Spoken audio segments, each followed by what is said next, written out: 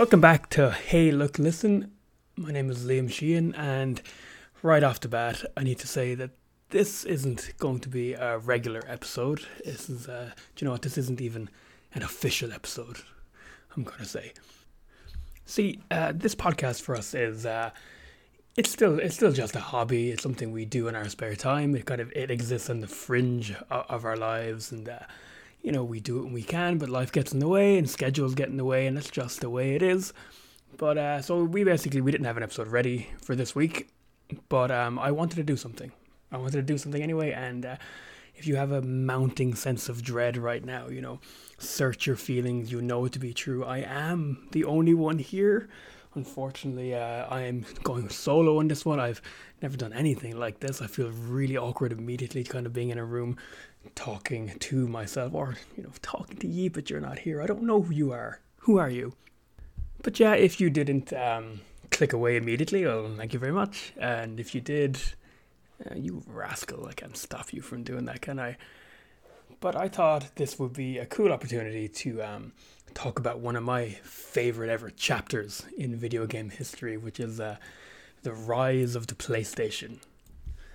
But rest assured, Morrissey and Owen will return, and they'll bring with them their superior speaking voices and better diction. We're going to do an episode on The Last of Us. It's going to be our next proper episode. Look forward to that. It's one of our favorite games. But yeah, I'm doing this alone this time. Well, I say I'm alone. I'm actually recording this in my room, and I happen to have a photo on my desk of me, Morrissey, and Owen. From back in the day. We took it in a house party, and I was going through my Gwen Stefani phase back then. I based my whole look around her, and holy shit. No, sorry, no. It was the first time I haven't looked at that photo properly in ages, and I just looked at it there, and I thought I saw Edge from U2 in the background at the house party. I think someone just put a hat on a banister. But to talk about the rise of the PlayStation, you have to talk about the rise of Nintendo. And to talk about the rise of Nintendo, you have to in turn talk about the rise of video games and where they came from. Why do you have to talk about Nintendo to talk about the rise of PlayStation? Because to boil this little story down, this little chapter down, elegantly or inelegantly, I don't know, the rise of the PlayStation coincides with Nintendo making, being big meanies at just the wrong time, being stupid and mean, and I think it's really interesting and I think it's really funny. But why not go back to where video games came from, which is the same era that birthed the Texas Chainsaw Massacre, the 70s. Now, video games, I'm specifically talking about console gaming in this one. This is this is going to be a much shorter episode than usual. I don't have time to talk about gaming, all the avenues. But the first anime arc of games was the 70s. Is where they came from. Now, actually, I say that out loud. It's technically not true, and a lot of people will tell you that there was games in some form or another in the 60s and the 50s, maybe even the 40s. But people who say that, don't be alone in an elevator with them. Is all I say. But for the purposes of my little narrative here, we're beginning in the 70s, which is where you would have seen the first home consoles come out. Games existed as kind of arcade cabinet-y things. That's where Pong came from, and I think Pong is best regarded, even if it's not technically accurate, it's best regarded as, that's where it all started. It all came from Pong. It all came from the magic of moving two lines and bouncing a ball around. And you had I think the first ever console was called the Magnavox Odyssey. And, then you had home consoles specifically for playing Pong. And this is, these are the giants of which the PlayStation, my main subject, stands on, essentially. And this is where it all started and where they all came from. But the funny thing about this early era of gaming is that it has a beginning, a middle, and an end. It's this whole isolated thing. And this is not going to be... I should have said earlier, this is not going to be hugely comprehensive. I'm kind of winging it here. I thought that would be more fun to do. It's something I enjoy doing more. I'm going from my memory here. But so this is not like a comprehensive historical document. But what I lack in minute detail, I'll make up for in a lot of chutzpah. And gaming all through the 70s up into the early 80s, gaming ended, essentially, in what became known as the gaming crash of 83. And there was a lot of people who were vindicated by that. There was a lot of people at the time saying, this is just a fad, this isn't art, these lines and these balls, they mean nothing to the entertainment industry. And they were right, at least in America. It didn't really happen in Japan, but in the West, gaming did fucking end. And there's a few reasons why that happened. It was actually the growing popularity of personal computers. It was one of the things, but I prefer the other aspect of it was just what always tends to happen when anything gets popular and starts making money, just a glut of shite. Gaming became super popular. It became just had a grip on the hearts of children everywhere. So the money grubbing people started wringing their hands. There was just too much. There was too many different consoles. You had your Commodore 64 and everything else. You had in the early 80s, too many consoles and way, way, way too many shit games. Like just a sea of shit games. And this isn't my era. I wasn't born for a long time here, but I'm not shitting on it. It's super important, but I will admit in terms of my love for gaming, I only kind of view this era kind of almost academically. I don't really have much. It doesn't give me the fuzzies. It doesn't give me the fuzzies in the tummies. And if you're like old, because you are old if you're around for that era, I'm sorry, you have to believe me when I say that this era was crazy important and that there were many essential games. I could sit down and play Asteroids for 20 minutes and really enjoy it. That's a cool game. But despite that, there was just so much shit. Like so much absolute shit being sold to children. You would wake up on Christmas morning and you're a little 70s, early 80s kid in your anorak or whatever, and you're like, mommy, I got this game, and it was just like some crap version of Pac-Man or something. But very sad. Thank God I was born in 89, just before the Berlin Wall came down. But this whole ending of gaming was kind of exemplified in one game. It was an adaptation of Steven Spielberg's E.T., which was coming out. And that was another thing as well. There was this was a thing when I was a kid as well with the later consoles. There was just so much tie-ins to thing. A movie coming out, a popular TV show, make a game about it, make it for cheap, don't put much thought into it. And people more learned on the subject than me could probably point out a lot of good ones, but I don't know. They all seem shit, looking back at them. But the biggest, the king shit, was E.T., which was so many of them were made, and it was supposed to be the next big thing, but it was such a bad game, and popularity on console gaming in general was kind of starting to wane, that it was a huge colossal failure. Any poor child or adult alike who did play the game were horrified at its sheer badness. And the story goes that, to simplify it, that was the game that destroyed the gaming industry, essentially. It was just like, this is enough, fuck games, we're done. And the story goes that they got a huge pile of them and buried them in the Nevada desert, and apparently that's true. I always thought it kind of sounded like a fun myth, but apparently it is true, and I know this because I read it on the internet. But that was the end of games. It was over. We had our fun. Japanese were still having a laugh. And the Japanese are important because what happened in America and the West in general was a huge vacuum was created. And games could either just end and remain a cool memory, or someone could fill that vacuum and enter Nintendo. Now, Nintendo had been making games a good while before this. One of the most important building blocks of early gaming alongside Space Invaders and the likes was obviously Donkey Kong, which was interestingly supposed to be a Popeye game, another tie-in, but they lost the rights to it, and they changed Popeye into a mustachioed, dungarees wearing man called Jumpman. They changed Olive Oyl into another woman, and they changed his rival Pluto into Donkey Kong, and that became a huge pop cultural milestone. So Nintendo had been making games. They'd been making Game & Watches. These were little handheld things that they weren't even graphics barely, but they're really cool as a little curios of the past. And they'd made Super Mario Brothers, which was also an arcade game, but they had been making like the handheld things in the arcades. But this was the time just to coincide with E.T. killing the gaming industry in 1983 in America. Something else was happening in 1983 in Japan. Nintendo were releasing their first home console, and it was called the Famicom, which is a portmanteau of family computer. And in 1985, the Famicom would be rebranded and redesigned and repackaged, and it would come out as the Nintendo Entertainment System, or the NES, or the NES. And this is where my love for gaming and gaming history does start giving me the fuzzies. Again, there was a lot of very important design before this, but for me, the Super Mario Brothers for the NES is one of the earliest and most important beginnings of the fundamentals of good game design. And it's become a kind of a cliche at this point, but if you're a burgeoning young game designer or a burgeoning young game fan in general, the kind of stereotypical thing to say is you can learn a lot about game design just by playing the first level of Super Mario. It teaches you while you're playing, and you don't even realize it. A lot of modern games don't do that anymore.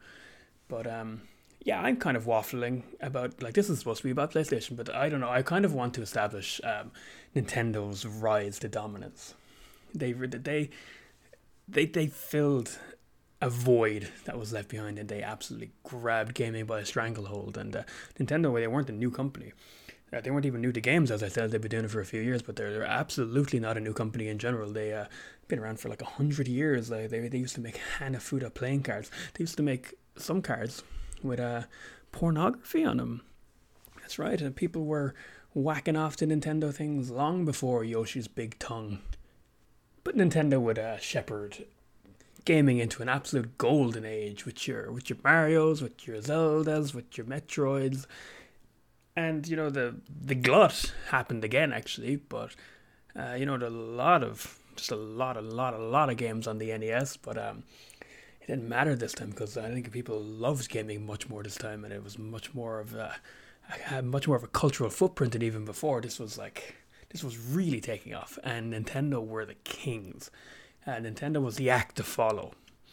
Nintendo had the market eating out of the palm of its hand. They had a movie called The Wizard, starring Fred Savage, that was about a video game competition, and they revealed Mario 3 in it. This was in a Hollywood movie. It was a really weird time to be alive. It all seems like a kind of a fever dream now. Now, as previously stated, on the other side of that coin, I have to bring it up, but as I said, PC gaming was happening as well. Nintendo was important to console gaming, but there's a whole other story that I'm not going to tell. If I was talking about PC gaming of the 80s, I could talk about how the DNA of Dungeons and Dragons started leaking into computers and creating the RPG genre, or how creators like Roberta Williams were, making story-driven fairy tales come to life. But I am not the man to talk about PC gaming. It's not my thing. My cousin Andy would be a brilliant person to do a podcast about PC gaming, but unfortunately he walked into a big Tesco 2 years ago and we haven't found him yet. All I'm really trying to establish is that, Nintendo were the kings, and obviously people were going to come for them. They weren't just going to leave Nintendo, make all this mountains of cash. Sega happened. I love Sega. Sega was my first gaming, but yeah, Sega came along and they had a console called the Master System. They had a handheld called the Game Gear. Man, another thing I'm ignoring is the handhelds. Actually, Game Boy obviously happened in 1989, and that was even bigger than the NES. That was a huge thing. Everyone's mom was playing Tetris. But Sega came around as the first real rival to kind of bother Nintendo a little bit. And Sega is a Japanese company, but it was the ironclad will of the American branch of Sega that really kind of made them a contender. There's a thing that the top executives had a kind of a brief that they gave to their Japanese counterparts that were like, okay, here's what we need to do to fight Nintendo. And one of them was like, we need a character to rival Mario, and all our advertising campaigns need to be specifically poking fun at Nintendo, which is, such a yank thing to do, am I right? Nudge, nudge. But yeah, that's what happened. Obviously, they came up with Sonic the Hedgehog, and he had 90s attitude in a way that Mario didn't. And yeah, there was ad campaigns that it was like Sega Genesis does what Nintendo don't, and all this very 90s kind of schoolyard taunting type advertising. It's actually really funny. We should do a whole episode about that sometime about Sega, but only if Marcy and Owen do it with me. I'm feeling so lonely.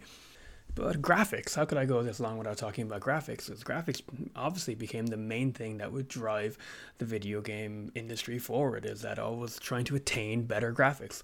And I have opinions about that. I have salty opinions about the gaming industry and the gaming fans' constant obsession with graphics to the point I think it's been overall to the detriment of the creativity of the entire industry. And I kind of want to walk into a portal and go to a parallel universe where maybe the gaming industry put design philosophy ahead of graphics more so, and I think we would have had a better industry. And I don't think war would be a thing, but graphics had to get better, and Nintendo followed the Nintendo Entertainment System up with the Super Nintendo, and that had 16-bit graphics. And at the time, their big rival, as I said, was Sega, and they had the Sega Mega Drive, and that had blast processing, which was a made-up word that the American executives told Sega of Japan to advertise their thing. Just say you have blast processing, and they were like, that's not a thing, though. And this is how we beat Nintendo. Sit down and make up blast processing, please. But this is an absolute wonderful era of gaming, and in terms of like the games that came out around then, absolute stone cold must play classics up to wazoo. And Nintendo did a lot of very interesting things to start improving graphics in that era. On the Super Nintendo, they came up with something called a Super FX chip to try to simulate 3D graphics on a console that really couldn't do that because it was only 16-bit, and thus we step into the main event here, the rise of 3D graphics, and which was obviously the logical next step to move this industry forward into a new era. I need to reiterate, I might get some of this wrong. I'm going on my own memories. I want you to think of this podcast as if you met me in a smoky bar. I think it's by a lake, and I'm a sailor, and I say I'm going to tell you a story about video games, but I'm drunk, and also I have one eye and an open head wound, and I'm a weird kind of character, but my story is certainly interesting, even though some of it might be wrong because of the head wound. But what happened was Nintendo worked like, here's what we do to get 3D graphics onto our Super Nintendo. We're going to create an add-on for the Super Nintendo that you can put CD-ROMs into. And this sci-fi concept of a CD-ROM was kind of a lot of whispers at the time that this would be the next thing. This would be the next best thing, and obviously CD-ROMs were over in the PC neck of the woods already. And who did Nintendo partner with in order to make this dream a reality but Sony? And finally Sony enter the story. Sony, the creators of the PlayStation, if anyone doesn't know. I don't know if I said that. I don't know. I'm pretty sure that's a known thing. Hold on, shit. My phone's ringing. Hold on. Oh, man. It's my friend Jeff Spillane. Actually, I think I'll take this, actually. Hold on. Jeff Spillane. It's like, Jeff Spillane. How you getting on, man? You right? Yeah, I'm alright. Yeah. Oh, man, last night was mental. Oh, man, you were langers. How many drinks did you have? You must have had 1,000 drinks last night. You were so drunk. I said you must have had 1,000 drinks last night. You were so drunk. Huh? 5 drinks? Unreal. Yeah, I had 4 drinks. One was a double, though. Come here. I saw you outside the bar afterwards. I saw you chatting up a girl. Did fucking Jeff Spillane get the ride last night? Did Jeff Spillane get the ride last night? Did you have sex, Jeff? Unreal. That's why they call you the Rustler. She was actually what? Oh, shit. Oh, I'm sorry, man. Are you okay? Oh, well, no, obviously not. But look, second cousin isn't cousin, No, I'm just saying, if you did sire a child, it wouldn't be like too contaminated. I know you can't have children since that time you did a whittle on an electric fence in Tato Park. But actually, man, I'm actually recording a podcast right now. I'll call you back again. Yeah. Okay, thanks. Bye. Mad lad. Sorry about that, guys. But yeah, Sony, who you presumably know, are a massive multimedia conglomerate. But at the time, they were very interested in getting a slice of the gaming industry. They were very interested in stepping in to making hardware. Making game consoles, and this was their way in. They were going to team up with the big boy himself, Nintendo, and they were going to make a proprietary disc add-on for the Super Nintendo, and everything was going really smoothly. And this is actually the reason why I wanted to, I decided I'd do my little solo episode about this, because I just think this part is like really petty. Nintendo, who I've said before on this podcast, I can't remember what episode, I think that Nintendo are quite bullyish when they're on top. And I think one of the lads kind of, said that's how you win, boy. That's exactly what they said. And I agree with that. That's how businesses thrive and survive. But I don't know what was going on with Nintendo, but they were very up their own arse in this whole deal, and they just kind of backed out of it. No, I'll lay off Nintendo a little bit. I think there was disputes about how the revenue was going to be split, and they would instead partner with Philips to make the same thing, the disc add-on for the Super Nintendo.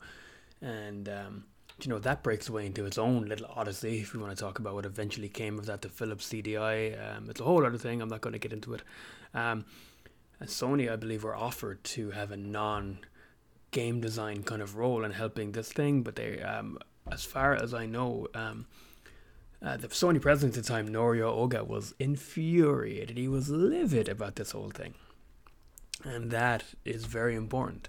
Eventually, Nintendo would lose interest in making a CD add-on for the Super Nintendo. It never really materialized in the form that was often talked about and that was planned. They instead put their focus into the Super Nintendo's follow-up, their third home console, which, I don't know, I might have my timeline is a bit wrong here, but that would eventually be codenamed the Ultra 64. But much like a bullied child who wipes the blood from his nose with his dinosaur t-shirt in a moment of clarity and looks his bully in the eye and says, "Fuck you, Brent, dinosaurs are cool," Sony wiped the blood from their nose and said, "Fuck you, Nintendo, disc-based systems are cool, and if we can't make one that we can attach to your console, we'll just fucking make one." So Sony did not back down in their bid to enter the gaming industry, and they decided that they were going to do it by themselves. They didn't need no help. And thus began the PlayStation project. Well, I said that like it was a government secret or something. I like that. Now, what I find further interesting about what went down after all this is I kind of have a theory or an opinion about the PlayStation's eventual success, that it wouldn't have been as successful as it was if not for, what their main rivals were doing and what the decisions they made. And when I say main rivals, I'm talking about Nintendo and Sega. Nintendo and Sega were both preparing their next consoles, and Sony was a new kid in the block. But despite how I feel about that, Sony started doing something very important. They started searching desperately for anyone, as many developers as they can, to kind of say, hey, don't make games for the Nintendo or Sega. We have a new console coming out, and it's going to have CD-ROMs. That's the important thing. Like I said earlier, CD-ROMs they were in vogue, they were exciting. And look at all the potential you can do making games with CD-ROMs. Come make games for us. And they were dogged, and I'll always respect them for, they're trying to break into this really kind of closed industry, and I respect their doggedness at the time. But to talk about this kind of final step in the rise of the PlayStation, I just more so I think you need to talk about not what Sony started doing for their console, more like what Nintendo did and what Sega did and what choices they started making. Really important one is that Nintendo, for the Nintendo 64, which is what the Ultra 64 would eventually be called, they decided to use continue using cartridges like they did with all their consoles for the Nintendo 64 rather than CD-ROMs. And that was seen as kind of backwards, or at the very least, unexciting in the face of this grand innovation. And they did it for a few reasons. They were obsessed with piracy. Nintendo wanted to protect their own properties. Obviously, they're still like that to this very day. I think they lean towards mean in actually how anti-piracy they are. Obviously, you got to protect your things. But I'm digressing in a mumbly sort of way.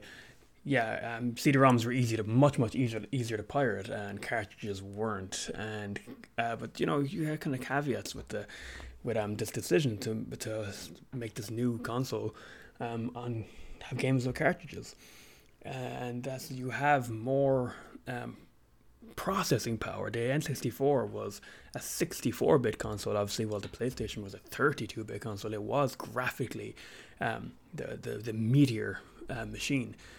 But games are much harder, apparently, to make for these things than they were for an CD-ROM. And also, you had much less memory. Graphic power, you may have better sound quality, but just you have much less room for things. Yeah, enter Squaresoft. This is another character coming into this story. This is the Hobbits meeting Strider in the Prancing Pony. Squaresoft they make Final Fantasy, essentially. They're now called Square Enix. They merged with one of their biggest rivals years ago, but they had a beautiful partnership with Nintendo all through the Nintendo and Super Nintendo era. They made Final Fantasy, and that spawned many sequels, and they made so many other cool games in those two consoles. In fact, I don't think there's very few companies who had such amazing run of games as Squaresoft did in the 90s, the 80s and 90s, but especially the 90s. And and their games are becoming much more ambitious narratively and everything, in every kind of way. Final Fantasy VI was a Super Nintendo game. It was still little sprite, little characters, but the ambition and scope of its story was so much bigger, and the music and everything, it was so operatic. It was so ambitious is the best word. I've used it already.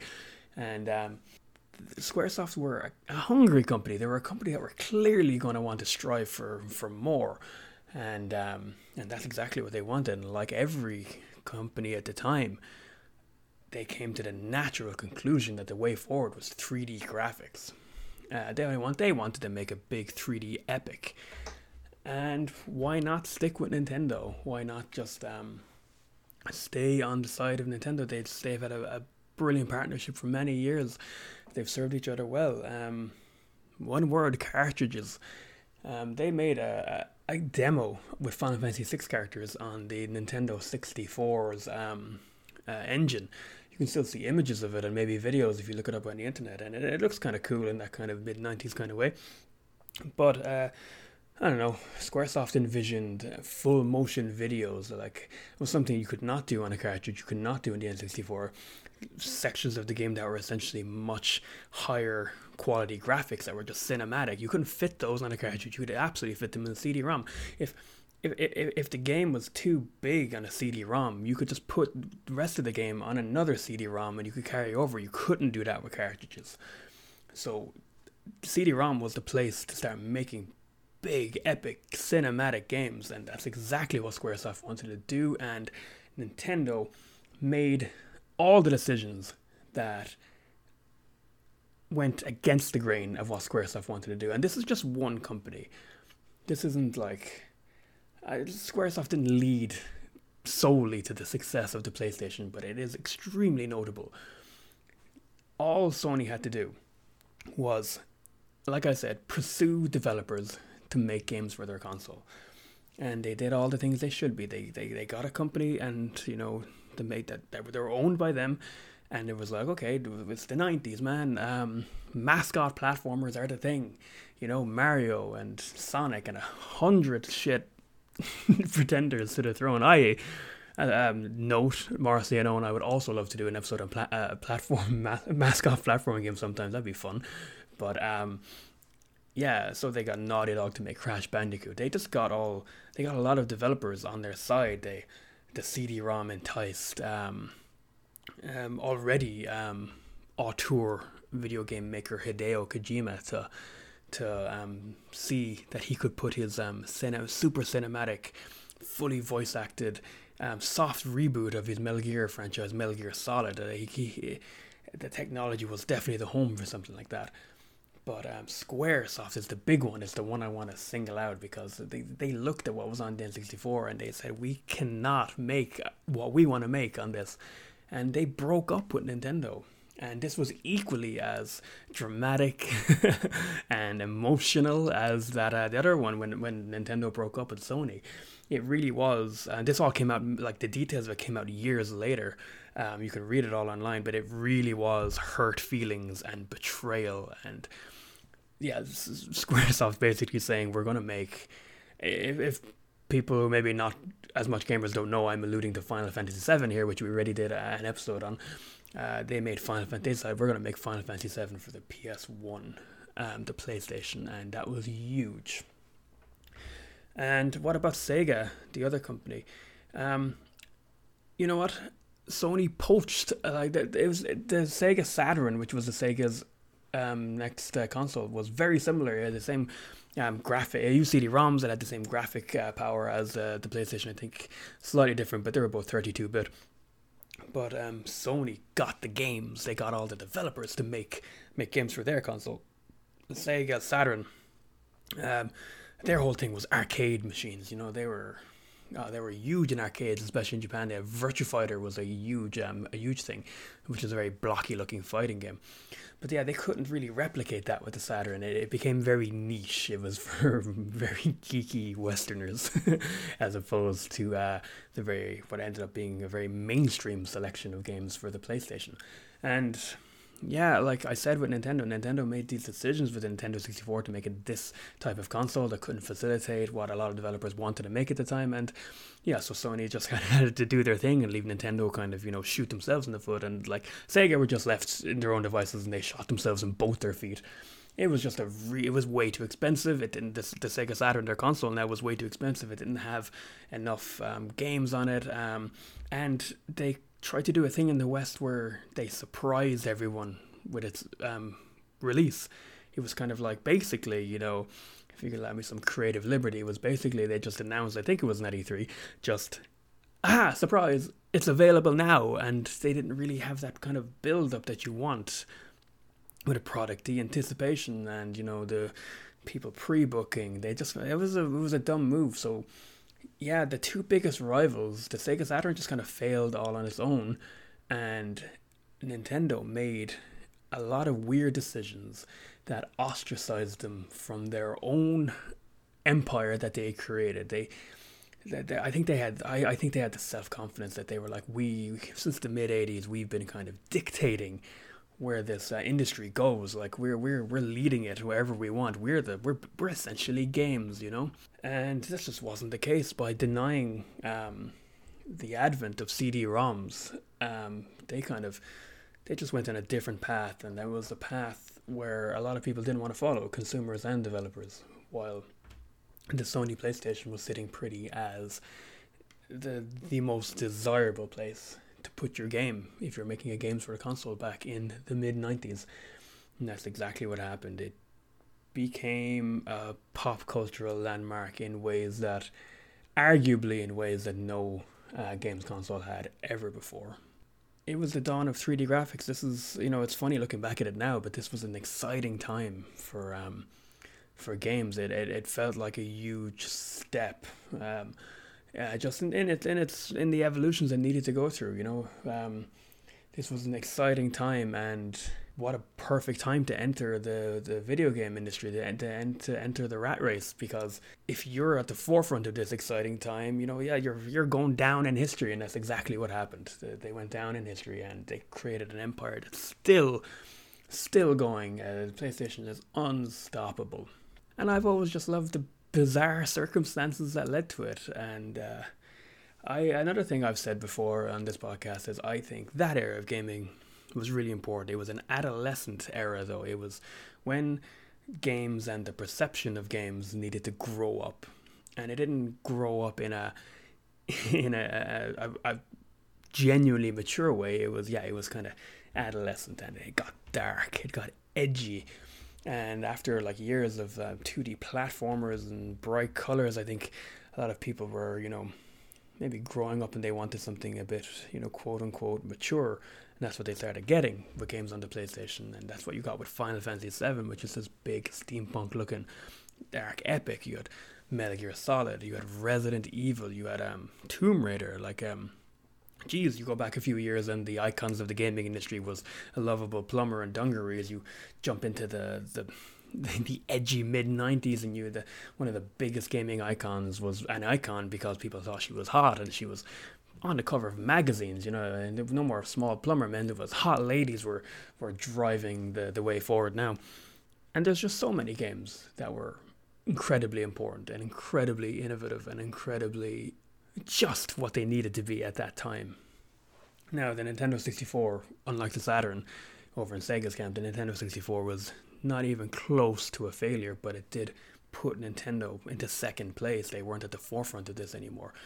And I've written a top 20 list of Nintendo 64 games on our Instagram. I'm not saying it's the best console ever made, but just because of my nostalgia and the games are on it, I think it might be my favorite console ever made, but I'm just kind of demonstrating that as much as we can all look back at it, and there was absolute stone cold classics and important pieces of video game history on that console. There was many more children in the 90s. Many more children in the 90s grew up with a PlayStation in their house than there was with Nintendo 64. PlayStation wrecked them. Wrecked them? I already know them. But it's interesting because I think if there's one game that was the most influential to the gaming industry and the evolution of it at the time, it's hands down Mario 64, the launch title of the Nintendo 64.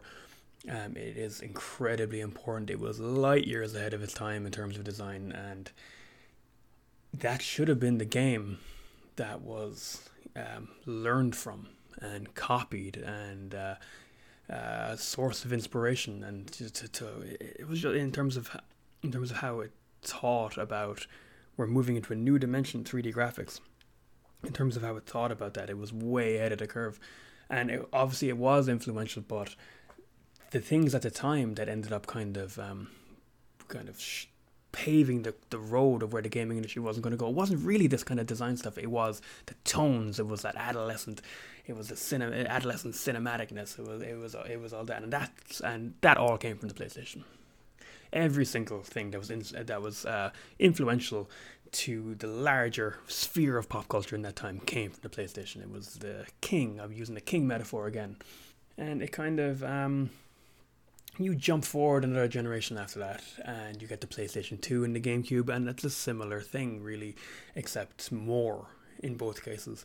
More in the sense that the PlayStation 2 became even more ubiquitous and popular and influential and just an absolute icon of a device. And the GameCube is perhaps even weirder, arguably, than the N64, and it was even more not the top contender. It was more niche than even the N64. It had a handle. That's pretty cool. And and Microsoft entered the fray around that generation too, but that's a whole different tale. And it like I said, Sony would win that generation, and that victory would keep them sitting pretty for until the modern age. And there's some highs and lows. The PlayStation 3 went a bit wrong in ways, but I think Microsoft, the Xbox 360 might have surpassed them there for a while, but I think PlayStation are still the quintessential brand of games. Nintendo are interesting. Nintendo would fade into second and third place in the market. They would, like when I grew up, Nintendo were not the the top guys at all, and that's how I knew them. That's how I learned to love them, as the kind of underdog who were making amazing games that less people were playing. And there's a lot of the big N64 games and GameCube games a lot of people played, but I think sometimes people forget just how many more people played the PlayStation, as I said, and much more people played Resident Evil than played Ocarina of Time. It's just the truth. And but Nintendo would eventually, through sheer force of will, through sheer innovation, they would claw themselves back on top with the Wii. and that came out in an era of the Apple era, the era of devices and things with funny names and with sleek designs, and Nintendo just capitalized on all that, and they did what they did best. They did what no one else was doing, and innovated, and yeah, they were back on top. They were the kings again. That was a really, really interesting time for games. But I'm much more fascinated in Nintendo now. Like I said, I think the PlayStation was what the mid 90s needed, what mid 90s kind of pop culture needed. It needed to be kind of growing up a little bit in comparison to what the little quote unquote kiddie things that people were growing up with. And that's why Nintendo, well, all those other reasons why Nintendo failed, I shouldn't step over my own feet here, but I think that's one of the reasons why like Nintendo were in second place and a little bit more obscured from the limelight. But these days with the Nintendo Switch, and there's many innovations that the Switch made, why it's a huge success. But I think we just live in the darkest time these days, and I think everyone just kind of feels it in their bones. There's an anxiety. Even before we lived through the only viral pandemic in living memory, there was just encroaching collective fear, and I think a lot of young people growing up, I can feel it, and I just think it's prevalent, and I think this is an era where people will naturally, without much prodding, look to the simple joys of an Animal Crossing or the beautiful quietness of a Breath of the Wild. I think it's the most interesting era of Nintendo in a long time, because I think, unlike the Wii, which they just fought and they put themselves back on top by being a good company, I think the time we live in dictated Nintendo's success. I think the world needs Nintendo right now.